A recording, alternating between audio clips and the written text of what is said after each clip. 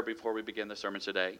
Heavenly Father, Lord, I pray that you would bless us, Lord, as we apply this passage into the closing of our sermons on eternal security.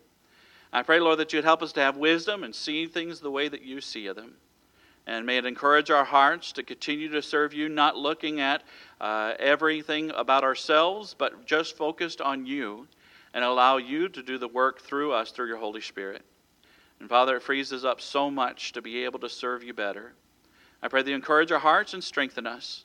And be with us, I pray. In Jesus' name I pray these things. Amen. In this passage, you can really hear the frustration in King David's heart, can't you? It had taken David's adversaries a while, but they finally were able to get to him.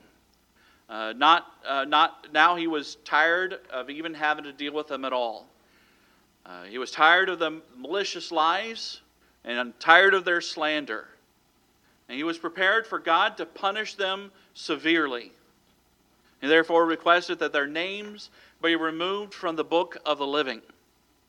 And some people have expressed doubt about the permanence of their salvation in light of these verses. And they often connect it to Revelation chapter 3, verse 5, where it says, you'll see on the screen, "He that overcometh, the same shall be clothed in white raiment, and I will not blot out his name out of the book of life, but I will confess his name before my Father and before his angels." And they'll say, well, if them that overcometh won't be blotted out, that must mean that someone will be blotted out. And they'll connect the book of the living to the book of life. And it's a reasonable concern looking at those verses, but we have to look closer than just the surface. In this passage, in Psalm 69, King David asks God to eliminate the names of his enemies from the book of the living.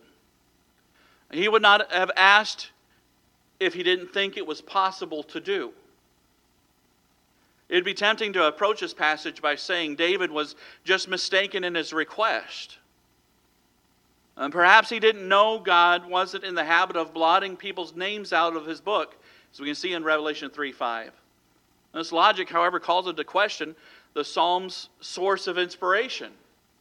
If he just made a mistake in his wording, it's unlikely that David would be led by the Holy Spirit to ask a question that is not within the realm of theological possibility if the Holy Spirit was guiding him as he wrote. You understand what I'm saying there? But the Bible tells us in 2 Peter chapter 1, verse 21, "For the prophecy came not in old time by the will of man, but the holy men of God spake as they were moved by the Holy Ghost." And David was confident in that he knew that he was what he was asking in his prayer. As we'll see here today, his request was unquestionably consistent with God's usual course of business. So we see, first of all, that in order to understand this, or to take this view at least, some assumptions are made. Number one, some assumptions are made. The problem is we frequently interpret passages like this one and others like it from a New Testament perspective. In other words, we apply what we've learned from the New Testament to the Old Testament verses. We jump right in and interpret these Old Testament passages according to the New Testament usages rather than trying to figure out what the authors of the Old Testament meant by specific words and phrases. In this instance, we have taken the phrase, "the book of the living," from Psalm 69, and we've interpreted it in light of what is said about the book of life in the New Testament. Our assumption is that the book mentioned in Revelation is the one in which David speaks of as the book of the living. What did David mean when he used the phrase, "the book of the living"? This would be a more accurate question to ask, I guess. To address that question, we would need to turn to other parts of the Old Testament rather than the New Testament to find out. You see, the Hebrews of old saw God as a great record keeper, and he is. They imagined him to be holding a book containing a list of every person still alive. It makes no difference whether they thought it was a literal book or not. In their writings, they made reference to this book in the same way that the authors of the New Testament make reference to the book of life. Anyone who has read a significant portion of the Old Testament is aware of how important names and genealogies were to the Jews, who took this type of record keeping very, very seriously. They're mentioned throughout the Old Testament in various points, in even Matthew and Luke as they open. The Jews believed that God also kept accurate records, which He does. The Old Testament writers often alluded to this divine ritual of keeping records. The book of Psalms contains 4 passages that are of particular interest here. First one is in Psalms 87, verse 6, where it says, "The Lord shall count when He writeth up the people, that this man was born there, Selah." Psalm 56, 8 is another one. He says, "Thou tellest my wanderings, put thou my tears into thy bottle, are they not in thy book?" In Psalm 139, verse 15 to 16, where it says, "My substance was not hid from thee when I was made in secret, and curiously wrought in the lowest parts of the earth. Thine eyes did see my substance, and yet being unperfect, and in thy body, and in thy book all my members were written, which in continuance were fashioned, when as yet there was none of them." He's keeping track and keeping note and keeping record. Then Psalm 51 verse 1 says, "Have mercy upon me, O God, according to thy loving kindness, according unto the multitude of thy tender mercies, blot out my transgressions." The blot out speaks of removing something from a book. These verses reveal some intriguing things. We learn in the first passage that God maintains a register in which He keeps track of all the living. And secondly, God keeps records of the things that happen in our lives, according to the second passage. The third passage reveals that God has a record book that lists the number of days assigned to each person's life. The word book isn't actually used in Psalm 51, but the words blot out are. Which leads us to the next thing that we want to look at. Number 2, first assumptions are made. Number 2, what is meant by blot out? Blot out are the same words that David uses in Psalm 69 when he talks about erasing the names of his enemies. Blotting something out refers to erasing it. According to Psalm 51, God also keeps a log of all the sins people commit. Despite the numerous times that books are mentioned in the Psalms, we never come across a book that is said contains the names of saved people as opposed to unsaved people in the Old Testament. The phrase, "and not be ridden with the righteous," here in this passage that David uses here, that's the closest we have coming to it in the Old Testament. David is speaking of God's record of the living when he uses the phrase, the book of the living in Psalm 69. Physical life, not spiritual life. And this interpretation fits with Psalm 139 as well, the verses that we read just a moment ago. During his prayer, David does not ask God to condemn his opponents to eternal hell. He wants him to cut their life short and remove them from the living. And it's supported by a number of textual components. And first of all, David asked God to punish his enemies physically, in addition to other things. Psalm 69, a few verses back, I have it on the screen, but it's also in the chapter you're open to, I believe. Verse 22, it says, "Let their table become a snare before them, and that which should have been for their welfare, let it become a trap. Let their eyes be darkened, that they see not, and make their loins continually to shake. Pour out thine indignation upon them, and let thy wrathful anger take hold of them. Let their habitation be desolate, and let none dwell in their tents. For they persecute him whom thou hast smitten, and they talk to the grief of those whom thou hast wounded." He starts off by pleading with God to inflict illness on them in his defense. Then he requests that their families endure hardship. Now, as those who are in the New Testament age, we still bristle at that, don't we? We think, ooh, that's awful harsh. Aren't we told to forgive our enemies? Yes, we have in this day of grace, we have been told numerous times to forgive our enemies. But David is really going through something here, and he speaks from the heart. Then he requests that their names be struck from the list of the living. He gives the impression of asking God to eliminate them entirely from the picture. Second, if the book of the living is interpreted as the Lamb's book of life, it implies that David's adversaries were Christians, or at least believed God, had trusted in the Messiah. They were righteous. How else would their names have appeared in the Lamb's book of life to begin with? But the entire psalm portrays these people as wicked and unrighteous. Third, David requests in the preceding verses that his adversaries not be permitted to come into thy righteousness. They would have already entered into his righteousness if their names were recorded in the Lamb's book of life. We're obviously not talking about people who are righteous people who have, in our vernacular, have accepted Christ or have become Christians. Therefore, it would be more logical to view this book as a list of the living rather than the list of the righteous. It's interesting to note that David is not the only person in the Old Testament to request that God remove someone from a record. Moses asked that his own name be removed. Exodus chapter 32, you'll see it on the screen here, verses 31 through 33, it says, And Moses returned unto the Lord and said, O this people have sinned a great sin and have made them gods of gold. Yet now, if thou wilt forgive their sin, and if not, blot me, I pray thee, out of the book which thou hast written. And the Lord said unto Moses, Whosoever has sinned against me, him will I blot out of my book. Once more, there's a book here that alludes to a list of the living. Moses was imploring God to put an end to his life if he will not forgive them. Not condemning himself to eternal damnation. He wasn't asking, God, send me to hell if you won't forgive this. He was saying, kill me if you're not going to forgive them. And God declined. Nevertheless, he made good on his promise to kill the members of the group who disobeyed him, and he actually did. Exodus 32:35 says, And the Lord plagued the people because they made the calf which Aaron made. The idea that these people were condemned to hell is never mentioned.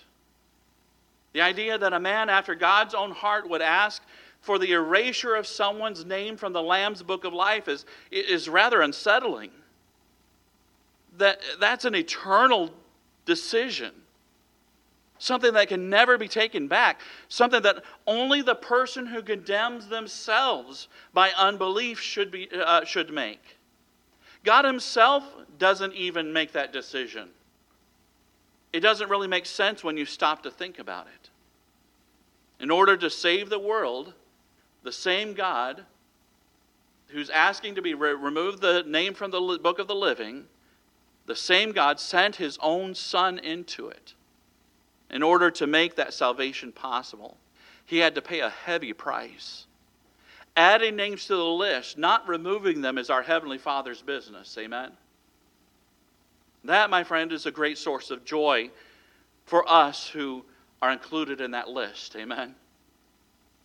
This was emphasized by Jesus to his disciples when he said in Luke chapter 10, verse 19 and 20, Behold, I give unto you power to tread on serpents and scorpions and over all the power of the enemy, and nothing shall by any means hurt you. And boy, what an amazing thing he said here, right? That power he's giving unto his disciples. Then verse 20, he says, Notwithstanding, in this rejoice not that the spirits are subject unto you, but rather rejoice because your names are written in heaven. Here he's talking about the Lamb's book of life. He's talking about, boy, this is what you need to rejoice about, and we do, and we should. Amen? May this wonderful truth become an assurance and a joy to you. So today we come to an end of our study on eternal security. And I'm just beginning here, so don't get your hopes up. But now I want to take just a moment. I want to review what we've talked about. So number 3, let's review. We started off our study talking about what was at stake if our eternal security hinged on what we do. And we named a number of things that are at risk if we do not have eternal security. Number 1 was assurance. If you want to jot these down, I didn't put blanks there, but you can. I don't have it on the screen. But assurance. Our assurance is at risk. Could we really feel secure in our assurance of salvation and be able to focus on what God has for us to do if we're constantly worried about our eternal security. No, 1 John chapter 5, verse 13 says, "These things have I written unto you." John's telling all this whole book, "I've written unto you that believe on the name of the Son of God, that ye may know that ye have eternal life, and that ye may believe on the name of the Son of God." He says, I want you to know that you have this, not doubt, not worry, not anything else. I want you to focus on the things that I want you to do in this life. Reach other people for Christ. Build my kingdom.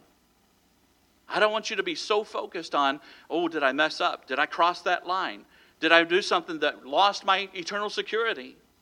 Philippians 4:6 says, "Be careful, be anxious for nothing, but in everything by prayer and supplication with thanksgiving, let your requests be made known unto God." We shouldn't be anxious. God tells us, don't be anxious about it. But in prayer and supplication and with thanksgiving, talk to God. So our assurance is at risk. Number 2, our forgiveness is at risk. Are we forgiven or are we not? What sins were forgiven? Were we forgiven for? 1 John 1:9 tells us, if we confess our sins, He is faithful and just to forgive us of our sins and to cleanse us from all unrighteousness. You know what that word all means? All. That's right. You've heard a pastor say that once or twice, haven't you? All unrighteousness. Psalm 103 verse 12 says, "As far as the east is from the west, so far hath He removed our transgressions from us." He has paid it. We are forgiven. And because of His eternal security that He gives us, because we're secure in Him, we know that we have that assurance of forgiveness. Number 3, the belief of faith alone is at risk. Can salvation truly be by faith alone if we have to do something to keep our salvation? We would be working to keep our security. That's not faith alone. No, Ephesians chapter 2, verses 8 through 10 says, "For by grace are you saved through faith, and that not of yourselves, it is the gift of God, not of works, lest any man should boast." He says, "For we are His workmanship, created in Christ Jesus unto good works, which God hath before ordained that we should walk in them." He wants us to focus on doing righteousness, not to keep our salvation, but doing righteousness to proclaim the truth of God and be what God wants us to be in Him. So faith alone itself is at risk if we don't believe in eternal security. Next, love. Love is at risk.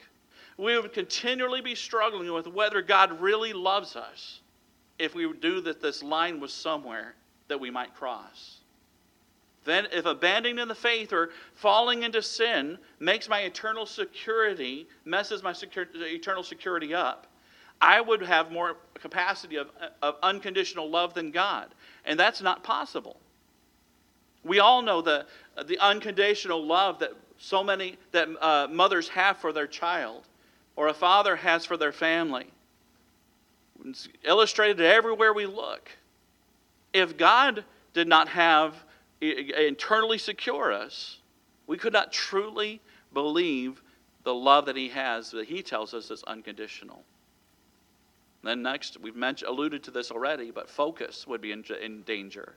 Our focus would be in danger. What are we supposed to be focusing on in this life?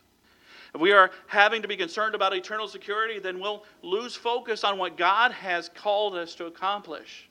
He wants us to focus on Him, not our own works. Hebrews chapter 12, verses 1 and 2 says, "Wherefore, seeing we also are compassed about with so great a cloud of witnesses, let us lay aside every weight and the sin which doth so easily beset us, and let us run with patience the race that is set before us, looking unto Jesus, the author and finisher of our faith, who for the joy that was set before Him endured the cross, despising the shame, and is set down in the right hand of the throne of God." Keeping our eyes on Jesus is what God says He wants us to do. Not on us, not on our life, not on our deeds. Keeping our eye on Him.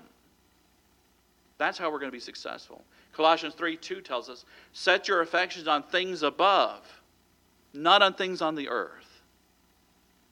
After this, we talked about what was at risk. We talked about what salvation is in the first place. Salvation is by grace, through faith.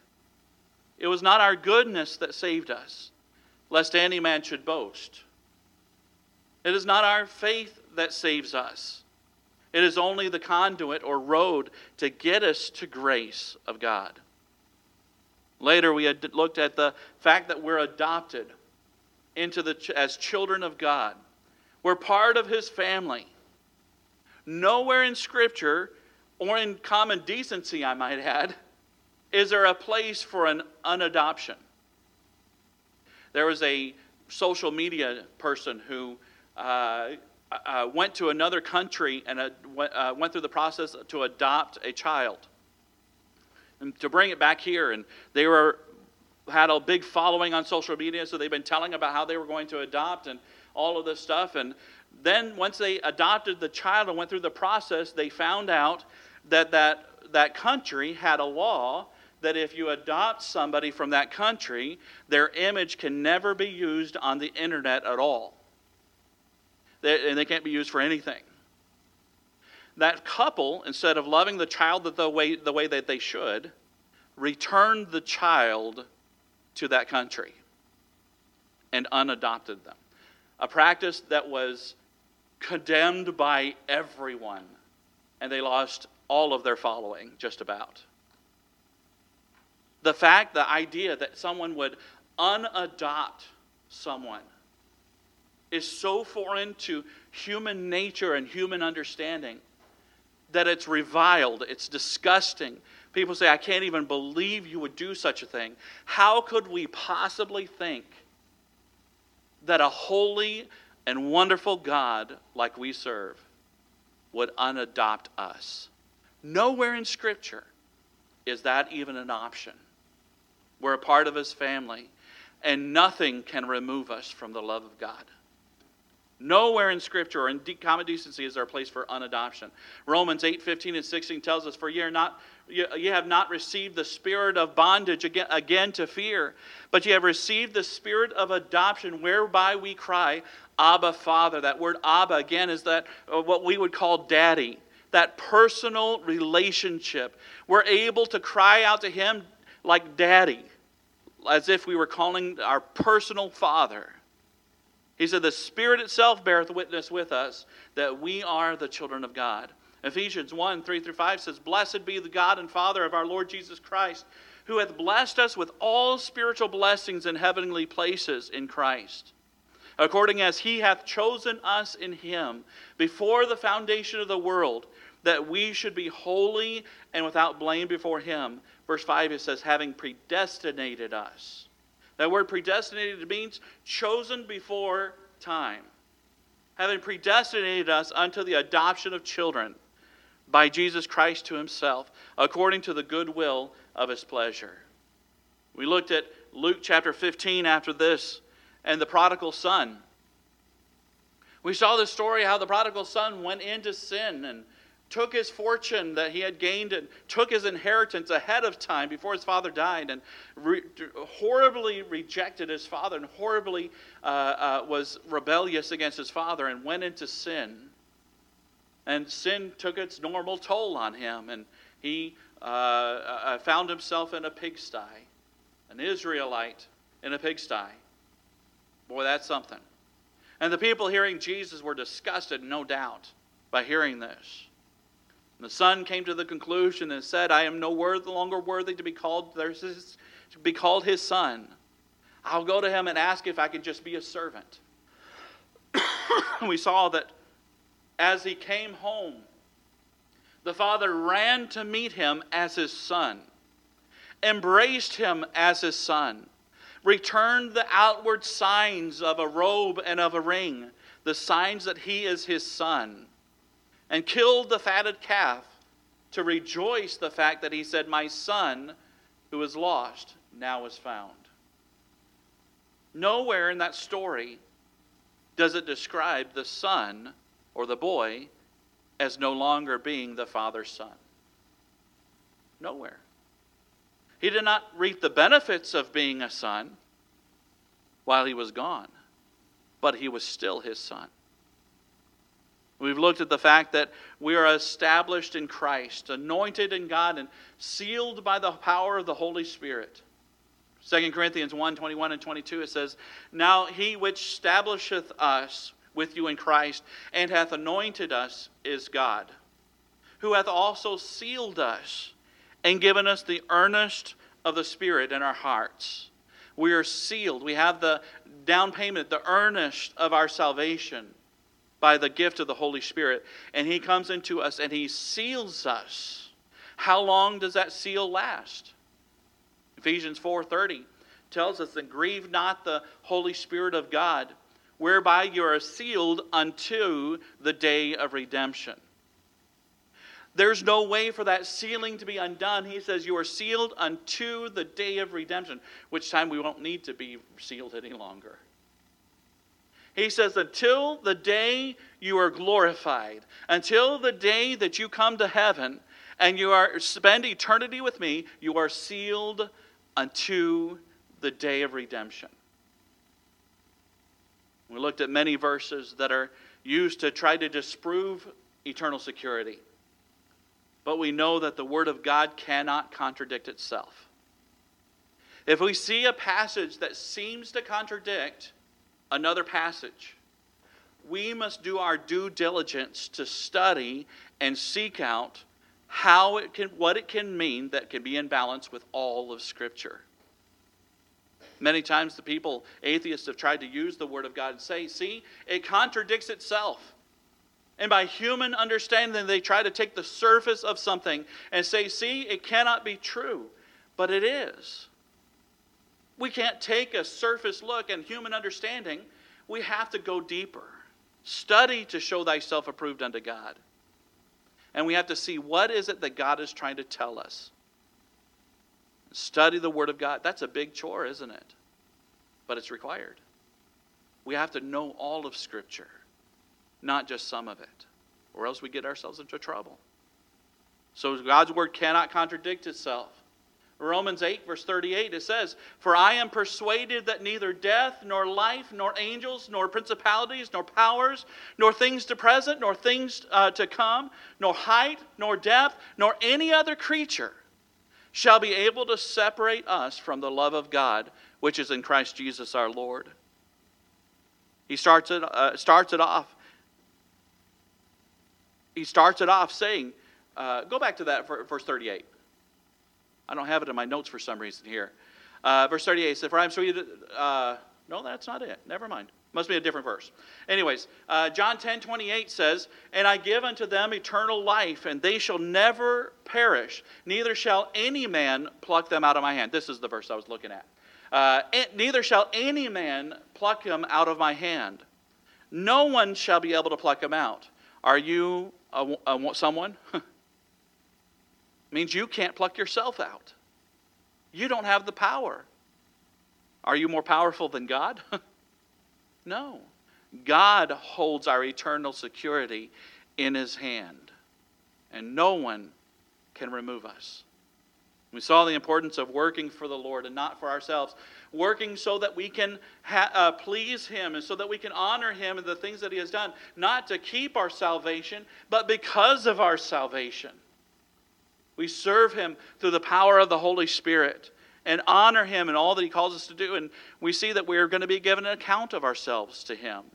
1 Corinthians 3:11-15 says, For other foundation can no man lay than is laid, which is Jesus Christ. Now if any man build upon this foundation gold, silver, precious stones, wood, hay, and stubble, every man's work shall be made manifest. You're going to build your life on all of these tools, and some of it is going to be precious, and some of it is going to be faulty, temporary, decayable. He says, but as you build this thing, every man build upon this foundation these things. Every man's work shall be made manifest. It's going to be shown what was the basis of this life. He says, for the day shall declare it, because it shall be revealed by fire. The fire shall try every man's work of what sort it is.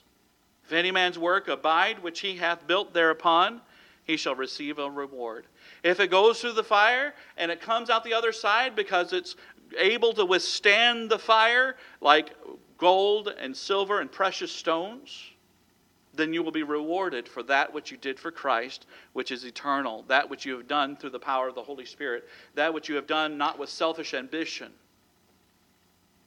but that which is consumable. The wood, the hay, the stubble, that which is done in pride, that which is done in the flesh, that which is done against God's will, that you have built into your life will be destroyed. He says in verse 15, if any man's work shall be burned, he shall suffer loss. But listen to this. But he himself shall be saved. He himself shall be saved, yet so by fire. Boy, the purification of all of our life. I look back on my life and I see a lot of wood. I see a lot of hay. I see a lot of stubble. I see a lot of things that, Lord, I say, I wish I could go back and replace it. I wish I could do it different. I wish I had have done it different. But all I could do nothing about yesterday except ask forgiveness. I can't really do anything about tomorrow. I can plan for tomorrow, but if I act in the flesh and not yield to the Holy Spirit, then tomorrow's no better when it comes to hay, wood, and stubble. I'm going to be going to the Home Depot rather than the jewelry store. But I can do something about right now. The present. This moment. Right now. Right now. Right now. It's the only thing I can do about something about. So what are you going to do? Are you going to choose right at this moment to use gold, silver, and precious stones, or are you going to use wood, hay, and stubble? The day will show it. I want to have mostly gold, silver, and precious stones. Oh, some will burn away, no doubt. But I pray by God's grace that the majority of it will withstand the fire. We don't have a license to sin, we looked at. Just because we have eternal security, it doesn't give us, and that's a big argument against eternal security. Well, that just gives you a license to sin. In fact, some wonderful preachers, in fact, the founder of Methodism said himself, I would preach eternal security, but I'm afraid it will make my people lazy. It doesn't make us lazy if they truly believe what God has done for us. The natural response is to work for Him, to praise Him, to love Him, to give Him our all. Galatians 6, verse 7 and 9 says, be not deceived. God is not mocked. Whatsoever a man soweth, that shall he also reap. For he that soweth to his flesh shall of the flesh reap corruption. He that soweth to the Spirit shall reap of the Spirit, shall of the Spirit reap life everlasting. And he says, let us not be weary in well-doing. In due season we shall reap if we faint not. I wonder what we will reap. Well, it's going to be what you sowed. Nobody sows corn and reaps an apple tree. No, you reap what you sow. You've heard the famous sermon, I'm sure. Every preacher, I think, preaches it at some point or another. You reap what you sow. You reap more than you sow, right? I plant a kernel of corn and I get a stalk, and I don't know how many ears of corn are on a stalk? 3 or 4 or 5 maybe? And each of those has 100 kernels maybe, I don't know, a lot. I reap a whole lot more than I sowed. That's good if you're sowing the right thing, amen? An apple seed grows up to hopefully produce thousands of apples through the years. You reap more than you sow, but if you sow the wrong things, you're going to reap more than you sow. And then they say, you reap what you sow, you reap more than you sow, and you always reap later than you sow. Nobody goes out to the field and say, I plan on planting some corn tomorrow. I'm just coming out here and to pick some corn. No, you reap later than you sow. Be not deceived. God is not mocked. Whatsoever a man soweth, that shall he also reap. Romans 5, verse 21 says, that as sin hath reigned unto death, even so might grace reign through righteousness unto eternal life by Jesus Christ our Lord. Chapter 6, verse 1, it says, well, continuing from that verse, it says, what shall we say then? Shall we continue in sin that grace may abound? If we sin, then God gives us grace, and so we should just keep sinning so that we can get more grace. So that's what he's saying here. Should we just continue in sin that grace may abound? In verse 2, he says, God forbid. How shall we that are dead to sin live any longer therein? No, just because we have eternal security in Christ, it doesn't mean that we have a license to sin, to do whatever we want.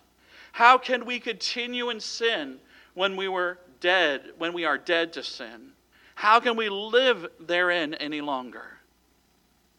The real question is, if you were to die today, do you know 100% sure that you would go to heaven? If the answer is not unequivocally, absolutely yes, you need to settle it today and be 100% sure. If the answer is yes, then I would ask you, if you were to die today and stand before heaven's gates and Jesus were to meet you there and say, well, why should I let you in? What would your answer be? If it's anything other than, or anything to do with your own works and your own righteousness, you will be turned away. I don't have these verses on your screen or in your notes, but Matthew 7, 22 and 23. Many will say to me in that day, Lord, Lord, have we not prophesied in thy name? We've dealt with your name. We're one of you. And in thy name we have cast out devils. They're going out doing exorcisms. And in thy name we have done marvelous, wonderful works. And then will I profess unto them, I never knew you. Depart from me, ye that work iniquity. But they had righteous deeds. But they had good works. It sounds at least like their good works outweighed their bad, right? I mean, it's a scale, right? Their good outweighed the bad. But yet Jesus said, depart from me, ye workers of iniquity, I never knew you. No, it's not a scale. If you go to heaven's gates and he says those words, why should I let you in? It's not because of your righteousness. It's not because of your good deeds. If you're trusting in that, you're on your way to hell. If you trust in your communion, if you trust in your baptism, you're on your way to hell. For by grace, Ephesians 2, 8 and 9 tells us, for by grace are you saved through faith, and that not of yourself. It is the gift of God, not of works, lest any man should boast. If your answer is anything at that gate other than because I have put my faith and trust in what you have done for me on the cross to save me, if it's anything other than Jesus, you need to come and talk to me or one of the leaders of the church today and settle it today. Do not leave here. You're not promised tomorrow. Do not leave here if you do not know. If you're watching by live stream and you do not know, give us a call. You can find our number on our website and on Google. Give us a call and we will talk to you about how you can know 100% sure that if you were died today, you can go to heaven. If it's anything other than Jesus that you're trusting in, you need to deal with it. It is by grace alone through faith, plus nothing. Heavenly Father, Lord, we thank you for today. We thank you for this passage, this series that you have laid on my heart, Lord, and helped me with on eternal security. We thank you, Lord, that we can fully trust in you, not only to be saved, but to stay saved. Father, it boggles my mind how people can think that we did nothing to get saved in the first place, How could we possibly do something to get unsaved? And yet there are so many that are struggling today. Their focus is on the wrong things because they're constantly worried about where their eternity lies. Father, I pray that you would secure it in our minds and in our hearts so that we can look beyond this issue and go forward to serve you. Not to go forward and live in sin and live whatever we have. We are secure so we can just do whatever we want. No, God forbid. How should we? How could we when we are dead to sin? It really calls into concern whether or not they're saved in the first place, if that's their heart for their life. They've truly trusted in you. But no, Lord, we are secure so that we can serve you. Now, Lord, may we not just sit and watch as others serve, but may we take an active part today and serve you. Lay into our house some gold and some silver and some precious stones, doing it with a heart of gratefulness to you and following your Holy Spirit's leading. Pray that you be with us today, Lord. In Jesus' name I pray these things. Amen. Let's all stand together as we sing just before we go. One verse of